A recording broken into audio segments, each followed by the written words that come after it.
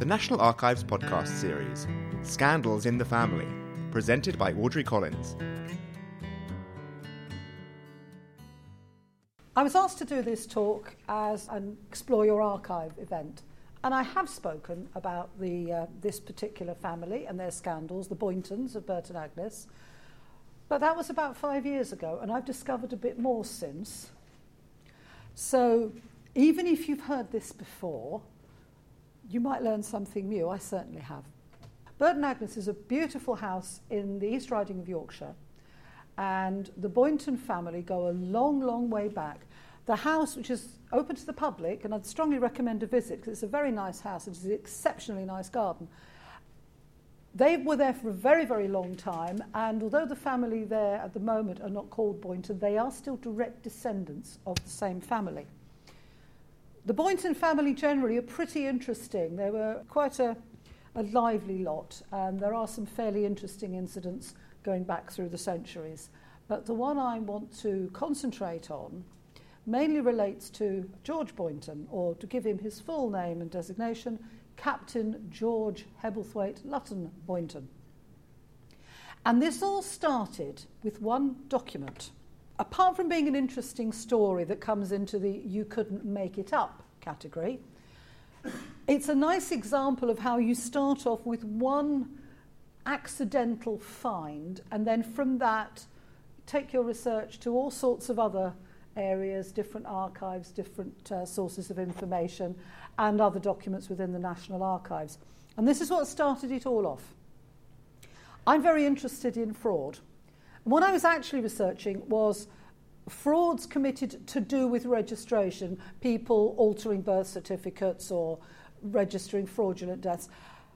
But I came across this in a catalogue search, and this wasn't really what I was looking for, but the catalogue description was fraudulent abstraction of a leaf from the registers of St Pancras Parish, baptism of Elizabeth Laura Keeling.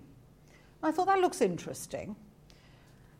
And I went back and I followed it up and I ordered up this document, which runs to many pages, several thousand words, and it's in Home Office correspondence. Now, Home Office correspondence is a wonderful place. All human life is there. All sorts of people wrote to the Home Secretary about all sorts of things, very often in a state of high indignation about some real or perceived injustice.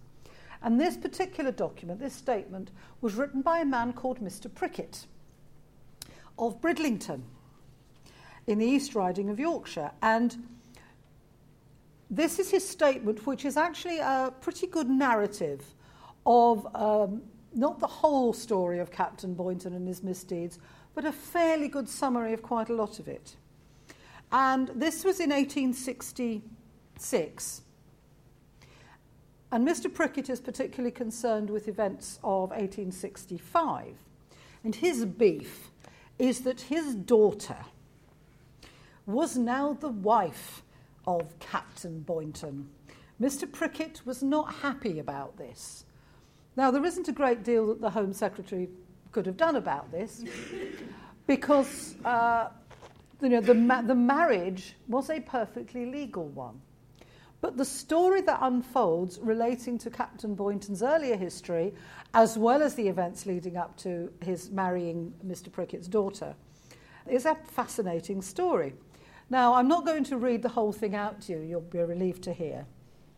But one of the early paragraphs, he starts off, he says, in the year 1849, Captain Boynton, being then 21 years of age, eloped with Miss Laura Keeling and clandestinely married her. Miss Keeling was then 17 years of age and was possessed of a considerable fortune. Under pressure, we are informed, of a threat that proceedings would be taken against him on a charge of having procured the licence by fraudulent means, he was induced to make a settlement of his wife's fortune, 2/3 of the income being settled on her for life and 1/3 on him for life. The income of the whole on the survivor for life and the capital on the children of the marriage. Now, at this point, you need to know a little bit about a couple of important pieces of legislation. One of them was the Married Women's Property Act, which at that time meant that a married woman had no separate legal existence. if you as a single woman owned anything at all, the minute you married, that became the property of your husband.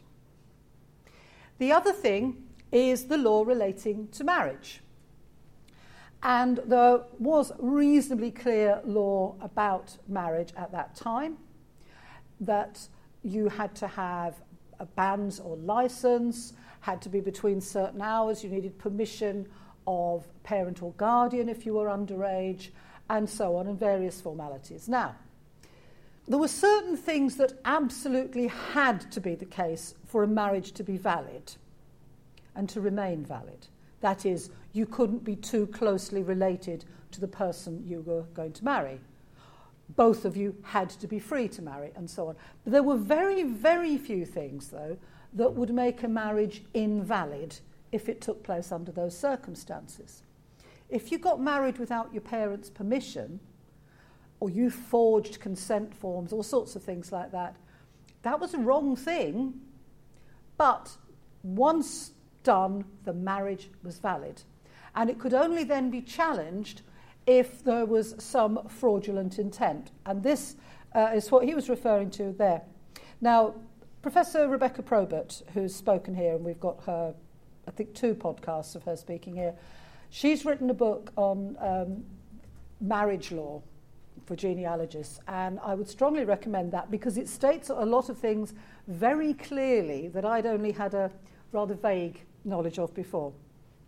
So reading that book will explain an awful lot of this. Now, this marriage, which the elopement, well, frankly, if you're going to run away and marry in secret, I don't think I would recommend the fashionable church of St. George, Hanover Square as the place to do it.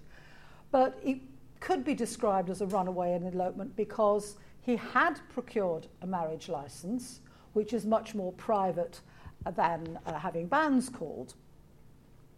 And she was indeed 17 and therefore underage. They did marry without the permission of her mother, as the case was. Her father was dead, so her mother was still alive. And her family were literally an hour or 2 behind them. There was a great chase went on the road to Windsor. It's all in the newspapers. It's just fascinating.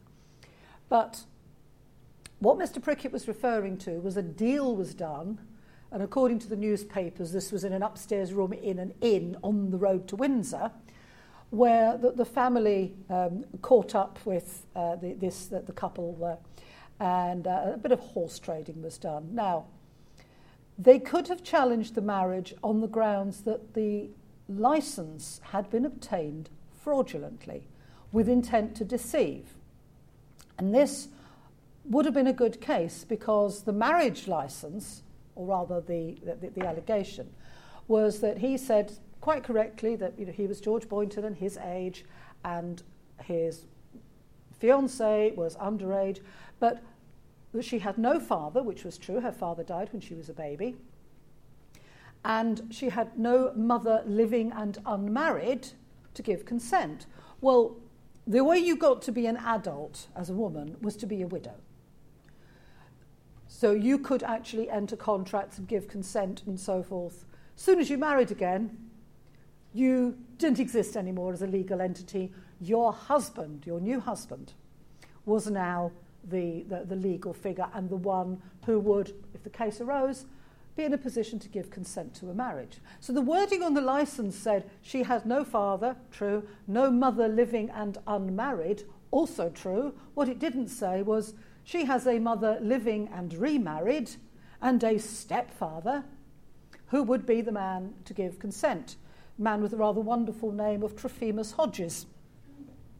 So the family could have challenged the marriage on those grounds. On the other hand, if your eligible young daughter has run off, is the subject of a scandal, on balance, you'd probably rather that she was married than not, even if you didn't approve of the husband, because she would then be damaged goods and she wouldn't be such a good marriage prospect.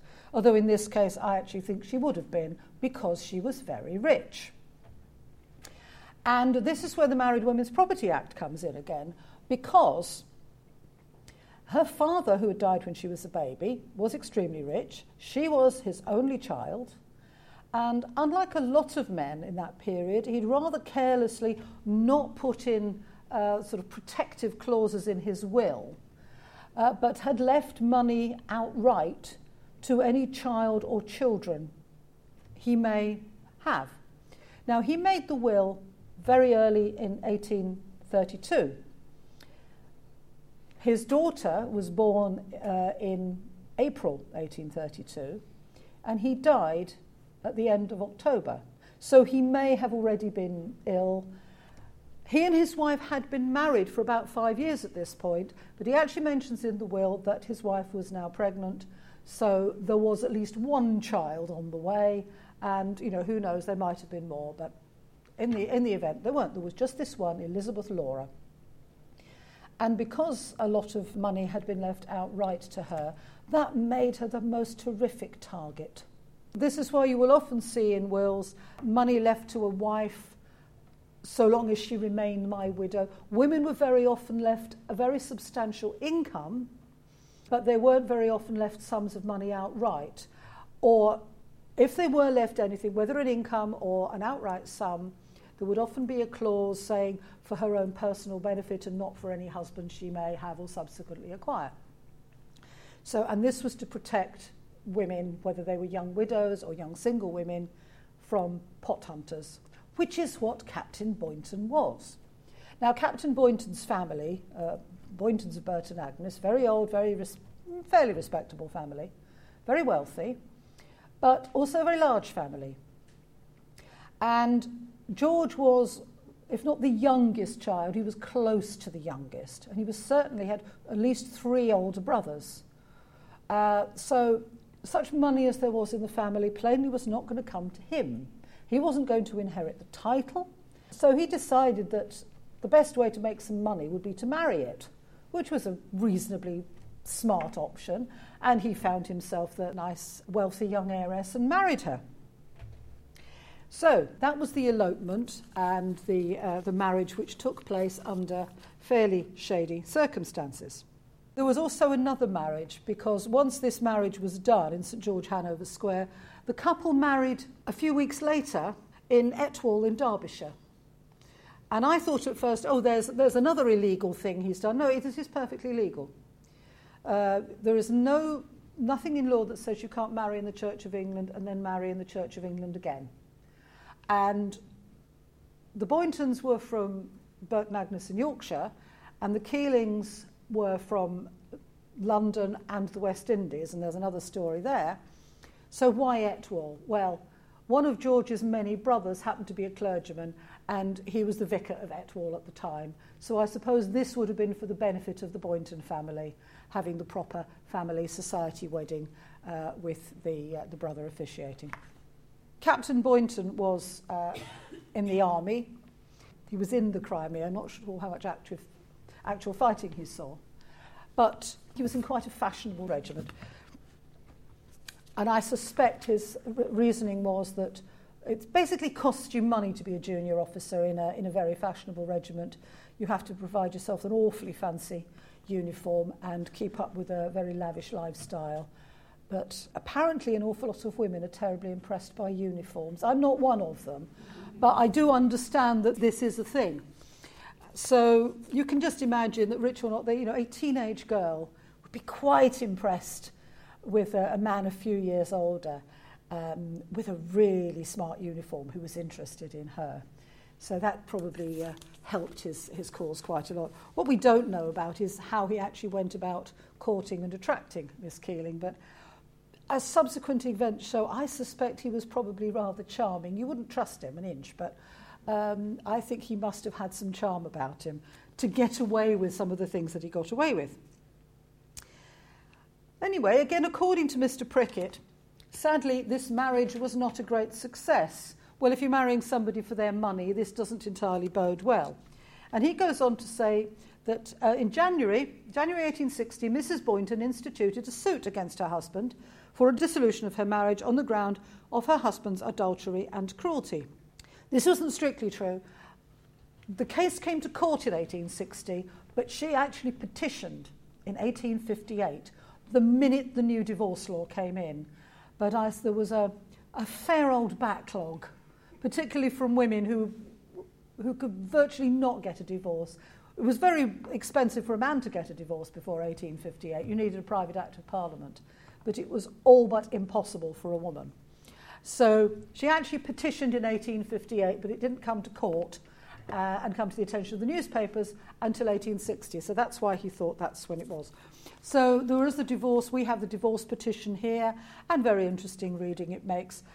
You get a very, very long complaint from the young Mrs. Boynton, who must have come down to earth with something of a bump, because no sooner were they married, and they started off on a bad footing because he thought he was going to cop the lot, get all of her money, and he'd been forced into this rather reduced benefit through these negotiations with her family. So she thought, well, I'm now the wife of an army officer. Isn't that a smart thing? Well, yes as maybe, but he wasn't one for socialising in London and going around the nightclubs or whatever it was they had in the 1840s. He immediately took her up to Burton Agnes, right in the middle of the countryside. Very much a hunting, shooting, fishing kind of family. And she was obviously bored rigid. And in fact, when one of her complaints was that when their son, they're the only child of the marriage, so they had one son, was born in 1851, that he was in Yorkshire sort of slaughtering wildlife, and when news came that she'd had the baby, he did go to London, but he didn't hang around for the christening because he didn't much care for that sort of thing, as he said. And she complained that he was very cruel to her and generally bullied her, and that the rest of the family weren't very nice to her. Apart from his father, she says that her father-in-law was sometimes kind to her, but then he died fairly soon. So she was not very happy, and there's lots of witness statements of them. They were travelling around Europe and having big stand-up rows in the street, usually about money. And then he started doing really rather mean things. They'd book into a hotel. And they were a perfectly respectable married couple, but he would go out of his way to try and give the impression that she was his mistress, and just generally baited her and was fairly cruel. Now, this is all her petition. His response to it was slightly more elegantly put, but it was roughly along the lines of, no, I never. He didn't really have a terrifically good case.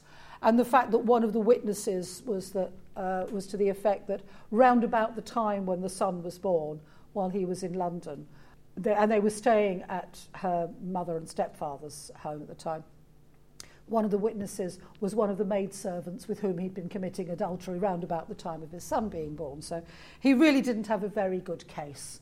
So she got her divorce, she got her money back, which was quite something. And sadly, this unfortunate child, who by the time of the divorce was now about 9 years old, nobody much seemed to want him at all. Neither parent seems to have been very interested in him. So he was in the care of his grandmother and he was shipped off to school. And we don't hear anything about him for a while, but he will return. So we now have the divorced Captain Boynton, who is somewhat out of funds because he's lost his heiress. So what does he do? He sets about finding another one. And this was the young Miss Prickett, Miss Elizabeth Prickett, who was the only daughter of Mr. and Mrs. Prickett. Now, she wasn't quite as good a catch as Miss Keeling because both her parents were still alive, and she had 5 brothers as well, who could probably do you an awful lot of damage if you weren't careful. But he somehow managed to attract the attention of Miss Prickett, and this is when Mr. Prickett became very annoyed about this. He said, in the latter part of 1859, and Mr. Prickett thinks this was before the divorce proceedings started. In fact, it wasn't. Not that it makes a lot of difference. Captain Boynton had forced his attentions on Miss Prickett, then a girl of 16. He likes them young. In so marked and offensive a manner as to compel her father to write to him a strong letter of remonstrance. Captain Boynton denied the charge, and Mr. Prickett took no further notice of him from that time. Then in April 1860, he sent his daughter down to a finishing school in London. And somehow, who knows how, I think the smart money is on Miss Prickett, Captain Boynton found out where she was. And he went and he wandered up and down on the pavement outside the school, followed them to church, sat in a nearby pew, probably winked at her, but generally attracted her attention. And the lady who ran the school informed Mr. Prickett, and he immediately whisked his daughter right back to Yorkshire, which is, of course, not all that far from where Bert and Agnes was. They were very much of the same social circle. So he then took out what we would now call a restraining order, the Master of the Rolls, and a sort of cease and desist, Lastly, we are authorised by Miss Prickett to inform you that any further renewal of your unmanly and cruel persecution will only still further excite the disgust and contempt she entertains for you. I am not convinced that these were her genuine views, as subsequent events will probably show. Captain Boynton was so terribly impressed with this that he went and just stuck it on Mr. Prickett's front door. That was that for a while. Now, Miss Prickett had been 16 when all this started, but she didn't stay 16 forever. Eventually, she got to be 21. And when you're 21, you can do quite a lot of things. Mainly, you can get married without your parents' consent. Now, for a woman to do this, you need to have some sort of independent wealth. And I haven't found the source of this yet, but reading between the lines, it seems as though she had some sort of independent income that her parents didn't control from some relative. Maybe I'll find out one day. But one of the things that she did almost as soon as she turned 21, was rather surprisingly, she became a Roman Catholic. She had a cousin whose wife was Catholic, and she seems to have been very friendly with them, so she became a Catholic herself. Now, she may or may not have done this to annoy her parents, because it certainly would have had that effect. And the reaction of Mr. and Mrs. Prickett was one of mixed feelings, really, because they weren't too pleased that she was a Catholic, because that just wasn't done. But on the other hand, the one silver lining is that if you're a Catholic, you cannot, under any circumstances, marry somebody who's been divorced. So at least she wouldn't marry Captain Boynton. So that was that. Well, you might think so. But he goes on to say in his statement that at one point in 1864, she just happened to be visiting her parents. She'd been staying with the cousin.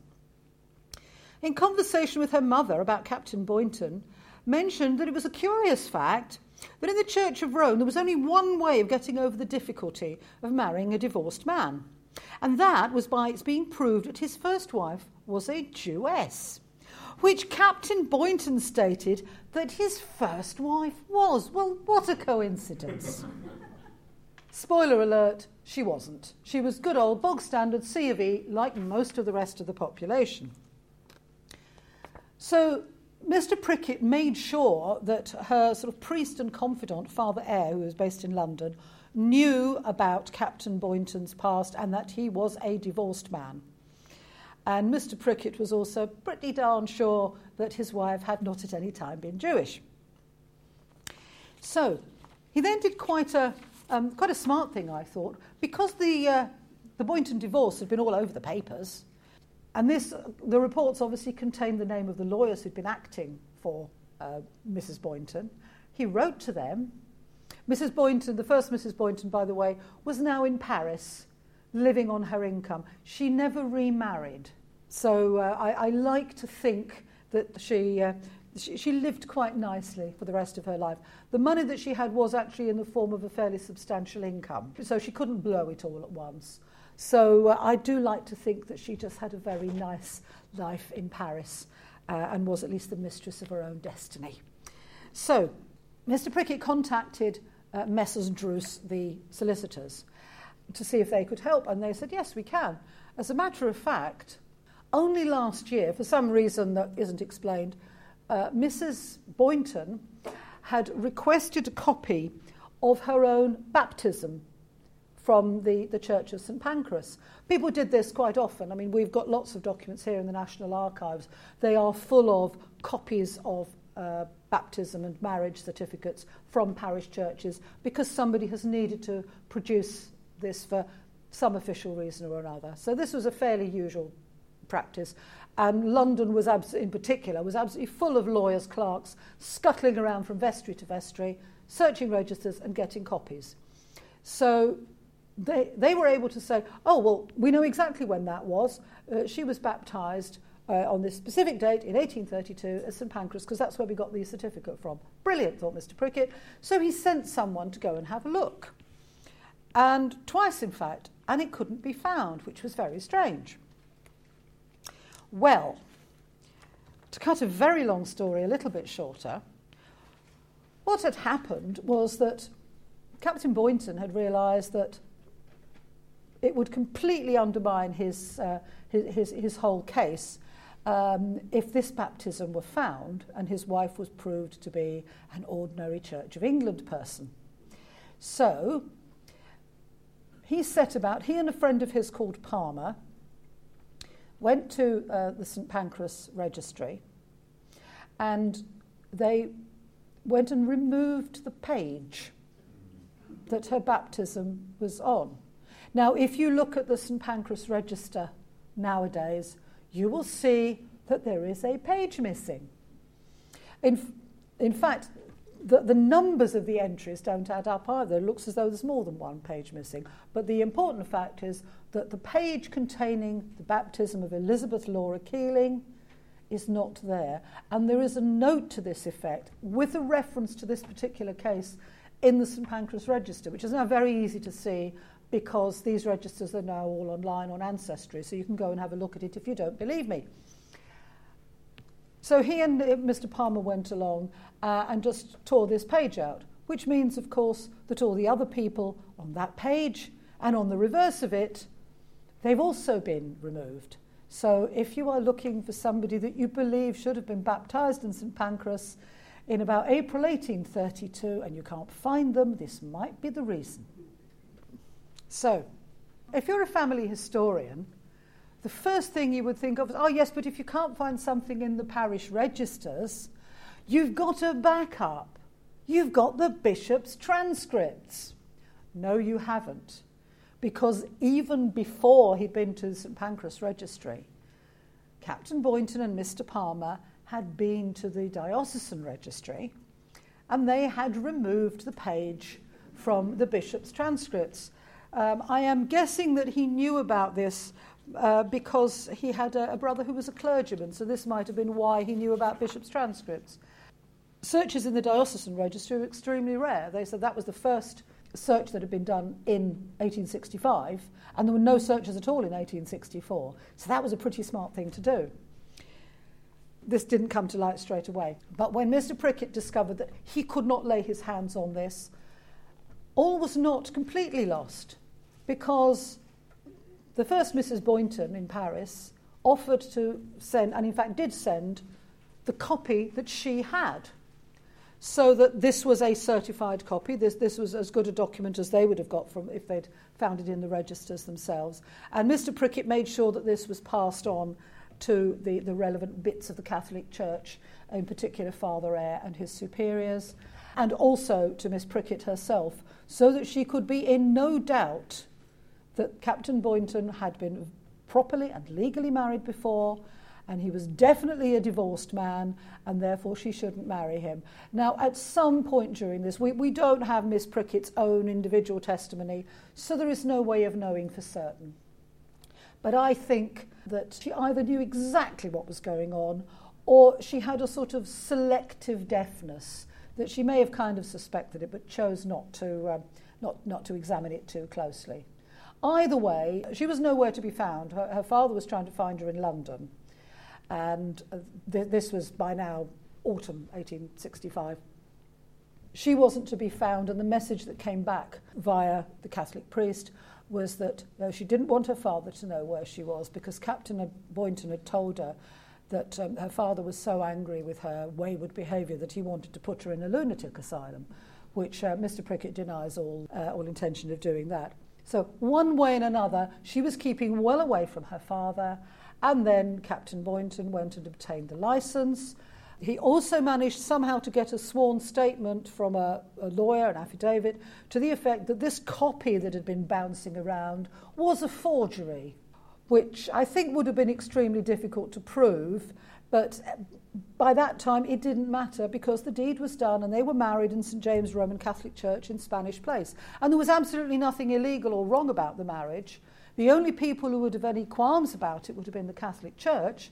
But as far as the law was concerned, he was divorced. It actually says on the marriage entry that his previous marriage was dissolved.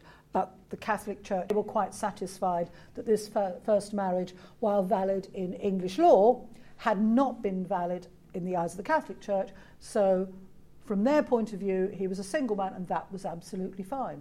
So there they were, married. Now, this seems to have worked out, as far as anybody can tell, reasonably well. They went and lived back in Yorkshire. At least that was her home and not just his. He wasn't taking a little London socialite.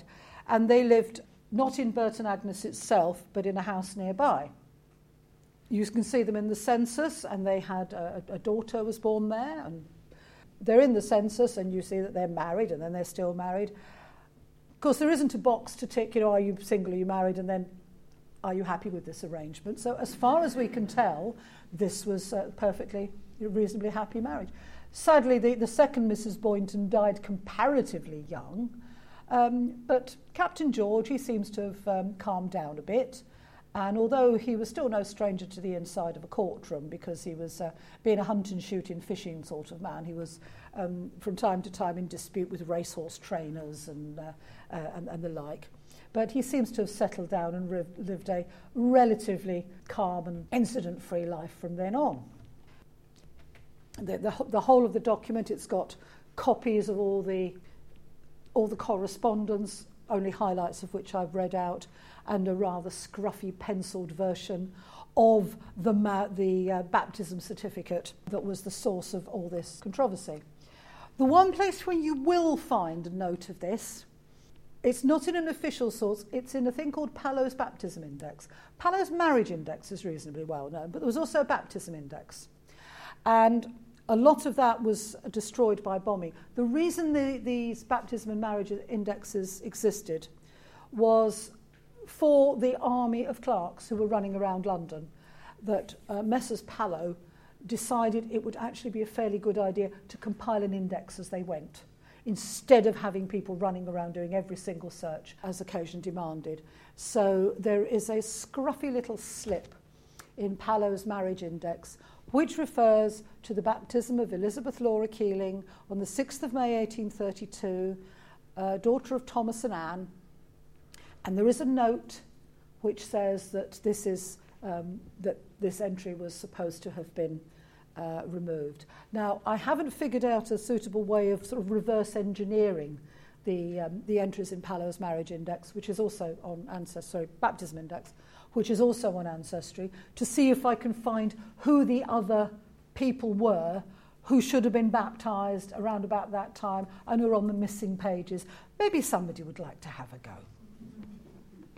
That was that for a while. So it all goes quiet. There's been the runaway marriage and then the divorce and all sorts of ructions. And then the other, not exactly runaway marriage, but certainly interesting one.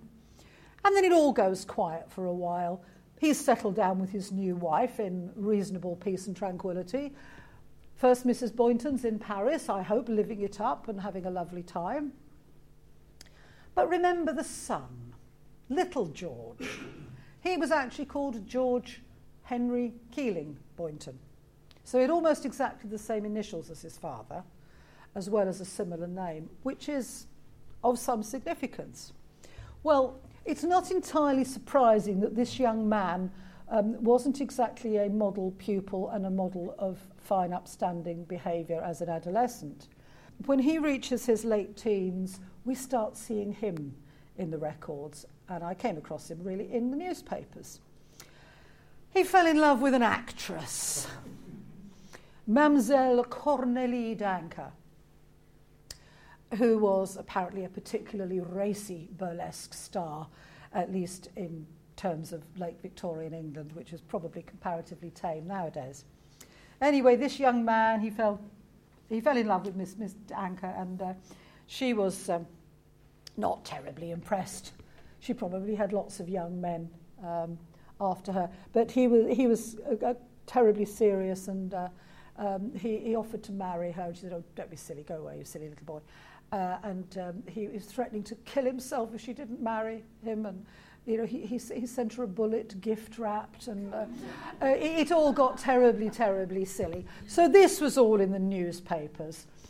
And like his father, young George was also very keen on horse racing, and particularly good at losing large sums of money. I don't know, I haven't seen any evidence that he was particularly interested in the horses and the training of them. I mean, Captain Boynton owned racehorses or shares in racehorses. He was actually interested in the whole process of racing. What I do have evidence of with young George, who had very little contact with his father, was that he was very interested in the gambling side of it. Whether he was interested in the horses or not, I don't know. He may well have been. As I said, the Boyntons are very hunting, shooting, fishing sort of people. And when I visited Burton Agnes, when you go around the house, you see that there are an inordinate number of portraits of horses and dogs, and more than there are of members of the family. And the library has got lots of copies of the badminton sporting library and the stud book. So he may well have been true to type.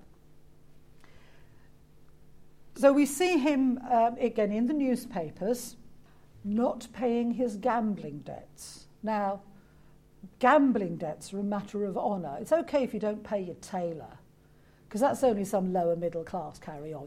There's no great shame attached to that. Okay, you might drive somebody out of business, but who cares? Gambling debts are a matter of honour, and he appears in the newspapers. He knowingly was writing cheques when he had very insufficient funds in the bank. First of all, June 1871, he's in Bow Street Police Court on the charge of assaulting and threatening his actress lady. And then 2 years later, July 1873, he's at Marlborough Street for obtaining £105 by false and fraudulent pretences, and this is a dishonoured cheque that he wrote at Tattersall's, which is where you settled up all your gambling debts. Interestingly, though, 4 days later, he got married. So she must have been a very forgiving sort. She either didn't know, which I think is unlikely, or she seemed to be quite forgiving.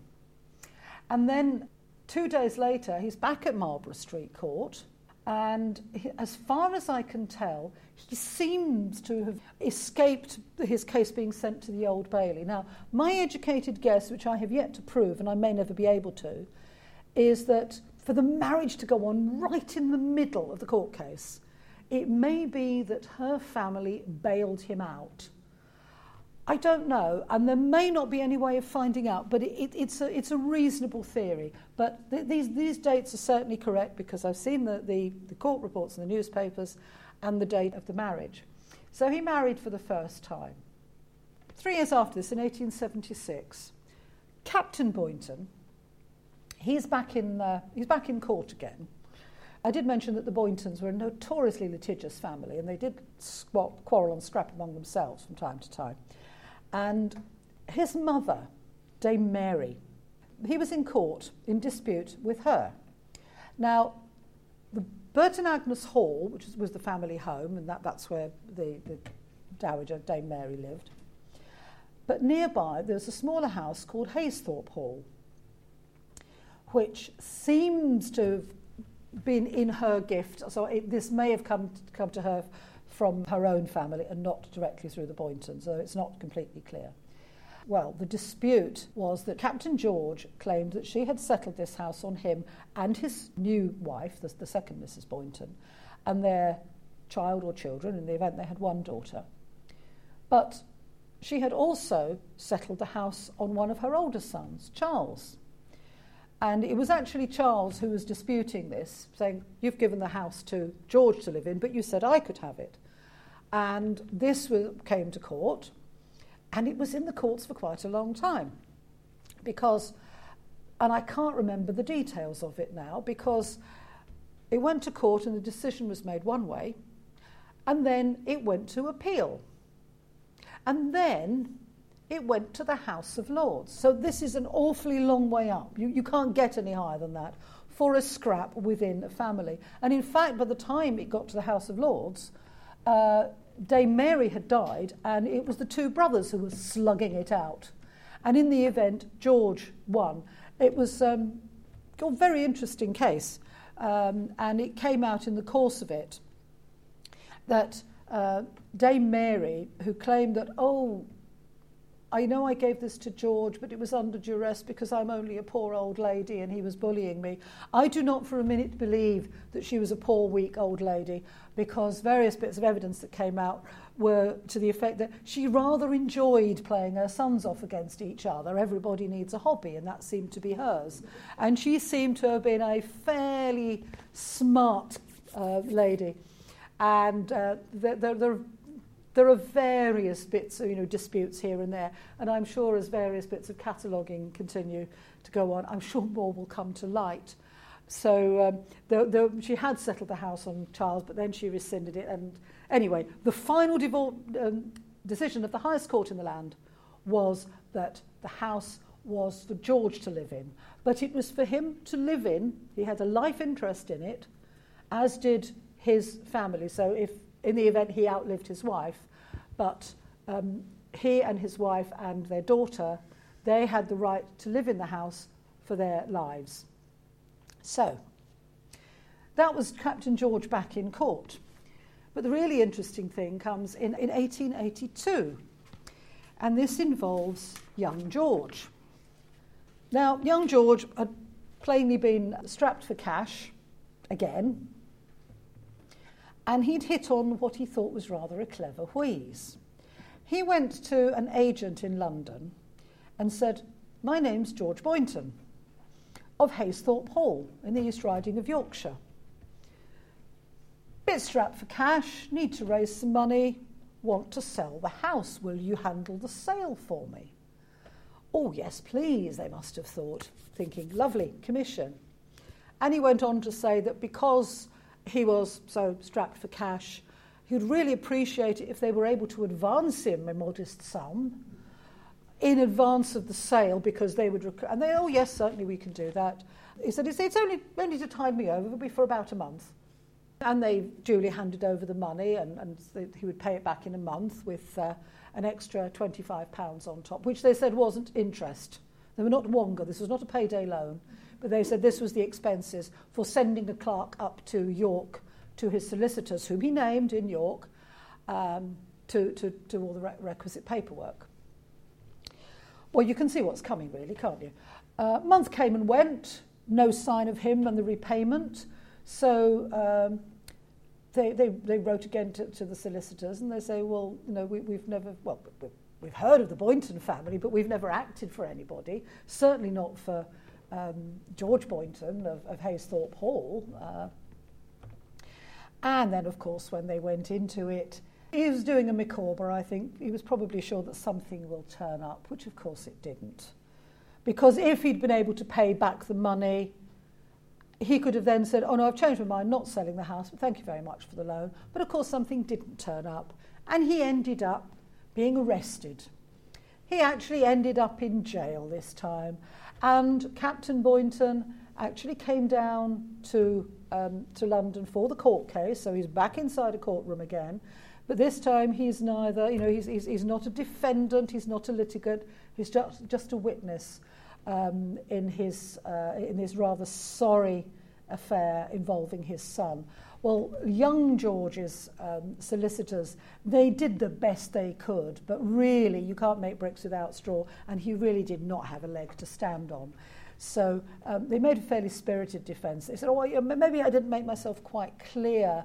It wasn't that I actually owned the horse. Sorry, did you think that? No, it's what I have a reversionary interest in it. When my father, and of course it didn't belong to his father either. So when you're in a hole, George, stop digging." So that was the rather unfortunate, not quite the end of that. If you want to read about the case, you can look it up in the proceedings of the Old Bailey. You will get a fairly detailed account of some of the witness statements. The easiest thing is if you just search for the search term of Boynton, and then you will get the whole sorry story. There's rather a nice little bit in Captain George's witness statement, so that he said he hadn't had much to do with his son, he'd very rarely seen him, and that he was the son from his first marriage to his first wife, from whom he was divorced, and some money was settled on her. Which is, well, yes, she got her money back. That's what you actually meant to say. So that was the two Georges, who seem to have plainly had some sort of charm, some sort of influence with the ladies, because young George, his first wife, had now died, and he married again. Now, this is where it gets interesting. When I said that you look at a number of different records, and I've looked at records of National Archives, I've looked at parish records, and I've looked at some legal records and lots of things that are in the newspapers.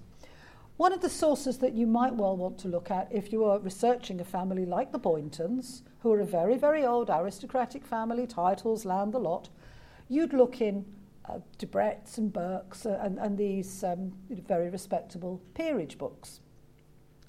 Yes, you would, but you cannot trust everything that you see in all of those books. If you look for the entry in the Boynton family, and you'll find there's George, first married Elizabeth Laura Keeling, and then second Elizabeth Pre, and then you'll find young George, and then his first marriage, and then his second marriage. Well, it says that he married, secondly, Lillian Constance Smith, or Smythe, in 1886, and they had a daughter born in 1888. Well, yes, they did have a daughter born in 1888, but the date of their marriage was actually 1891. And I know this because I have seen a copy of the certificate. So somebody just must have made a slip of the pen when they were submitting the information to the peerage books. Or they could have been deliberately just glossing over the fact that just to add to his bankruptcy and to his criminal record and his just general bad behaviour, he'd also had a child out of wedlock. Well, at least he did marry the mother eventually. But the child was actually born in the Lying-in Hospital in Endell Street, which is an odd sort of place for the great-grandchild of a peer to be born, don't you think?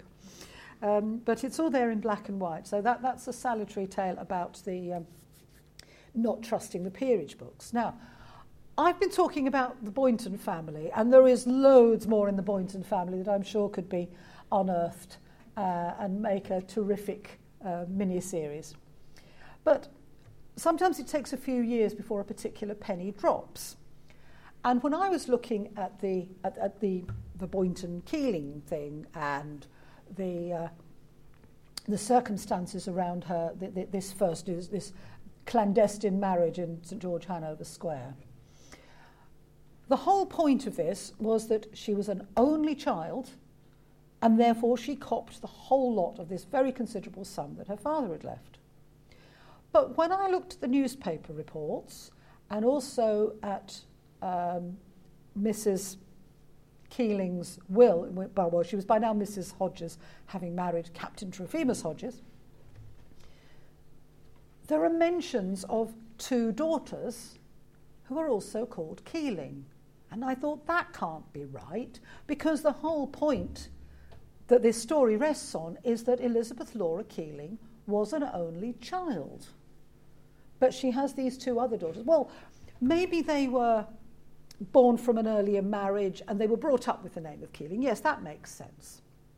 That's a reasonable guess. It's also completely wrong.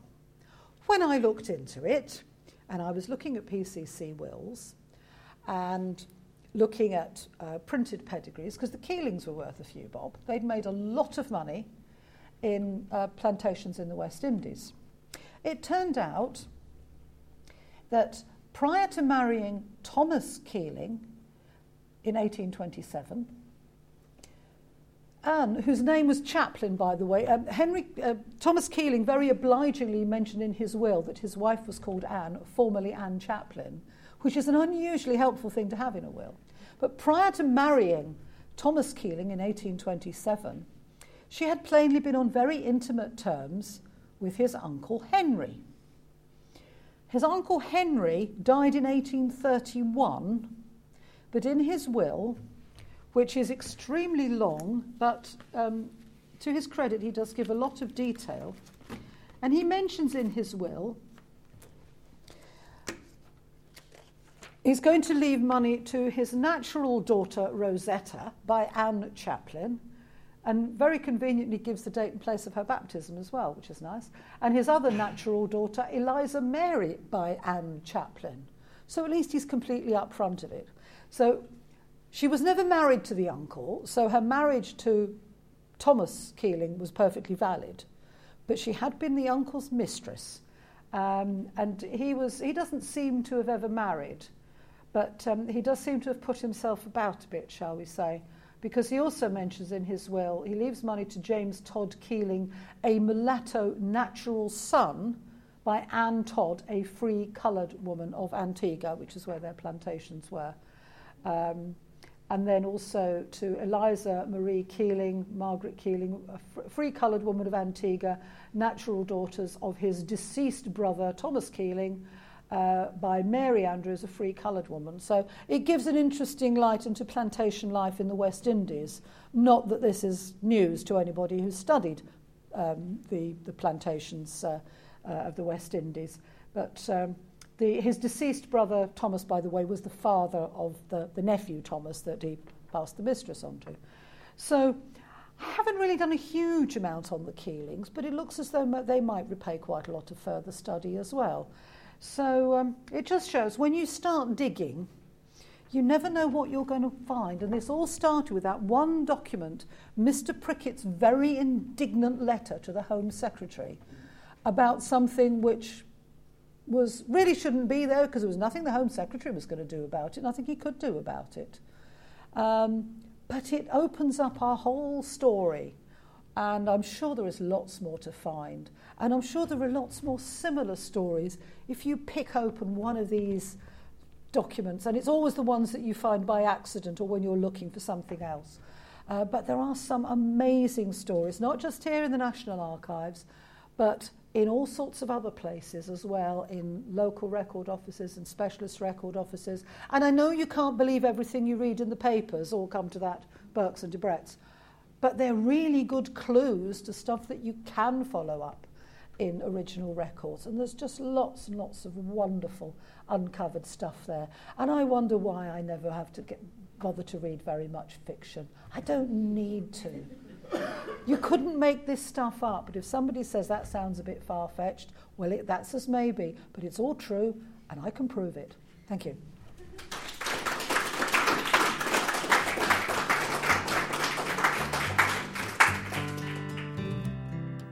This talk was recorded on the 21st of November 2013 at the National Archives, Kew. This podcast is copyright the National Archives. All rights reserved.